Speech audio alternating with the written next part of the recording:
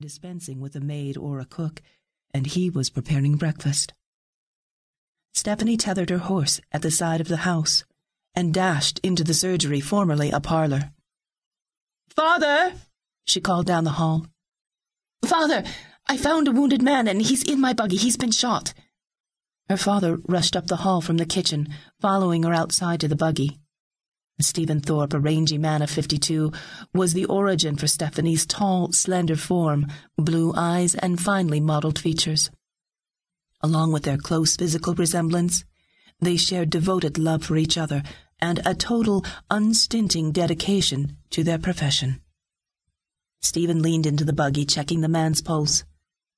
"Well, I believe I know how this man was shot. He must have been the cause of the bother that took place hereabouts last night." "What sort of bother?" "A convict evidently escaped from the prison in the village last night. I heard gunshots and the constable shouting along the road, and then this man is wearing convict's clothing." Having taken little notice of the man's clothing before, Stephanie saw that it was made of the coarse wool used for convicts' clothes.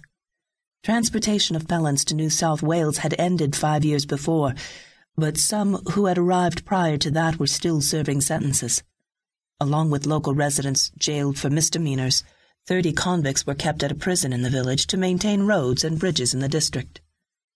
"I'll have to notify the chief constable about him, but he can't be returned to the prison in this condition. We'll keep him here for a time to attend to him if he lives, but as I'm sure you know, this is very much in question. Well, let's get him inside, Stephanie." Stephen lifted the man's shoulders, and Stephanie gathering up his legs, and they carried him to a table in the surgery.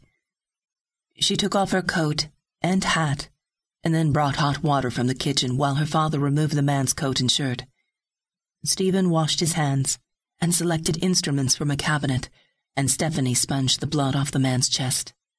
Blood still oozed from the wounds, the one on the man's shoulder bleeding more rapidly than the other, and Stephen began with that.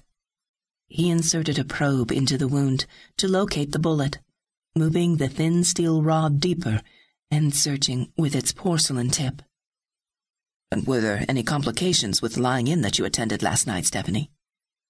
No, the baby's a bonny girl. The labour was perfectly normal, if such a word can be used for the miracle of birth." Stephen smiled and nodded in agreement with her remark about childbirth. He stopped searching with the probe and holding it steady and reaching for an extricator, a slender instrument with a toothed jaw at one end.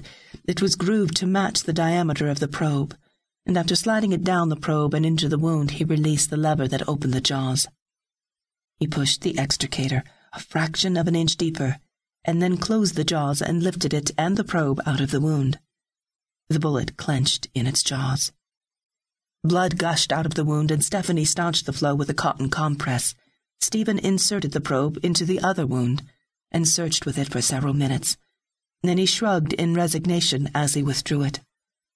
"Well, that's a very deep wound, and jabbing the probe around in it certainly isn't making it any better. See if you can locate the bullet, Stephanie. You have a more delicate touch than I." Stephanie took the probe and he eased it into the wound. She felt for the least resistance, the path of the bullet. It was difficult to find, for the torn flesh had swollen together during the hours since the man had been shot. And when the probe finally touched something solid, she knew from its position in the man's body that the tip was touching the bullet, and not bone. She slid the extricator down the probe and removed the bullet, Stephen placing a compress over the wound, and then they bandaged the wounds. After years of attending to patients together, they worked in perfect coordination with each other while deftly wrapping and fastening bandages. When they'd finished, Stephen listened to the man's heartbeat with a stethoscope, a brass tube with a flared end. The man seemed no worse than before, a good sign. "One of us will have to watch over him closely. Now, how many calls on patients do you have today, Stephanie?" "Several that can be deferred, and only 4 that must be made today. I could finish up with him by midday and watch over this man during the afternoon if you wish." "Yes, that would be best. I'll look in my daybook presently to see what calls I have for today, but I'm sure that the afternoon will be sufficient for them. After we have breakfast, I'll go tell the chief constable about our patient. Rather than going to the trouble of hitching up my horse and buggy, I'll use yours if you don't mind." "Oh, I don't mind at all, of course, but, I could do that. I must go to the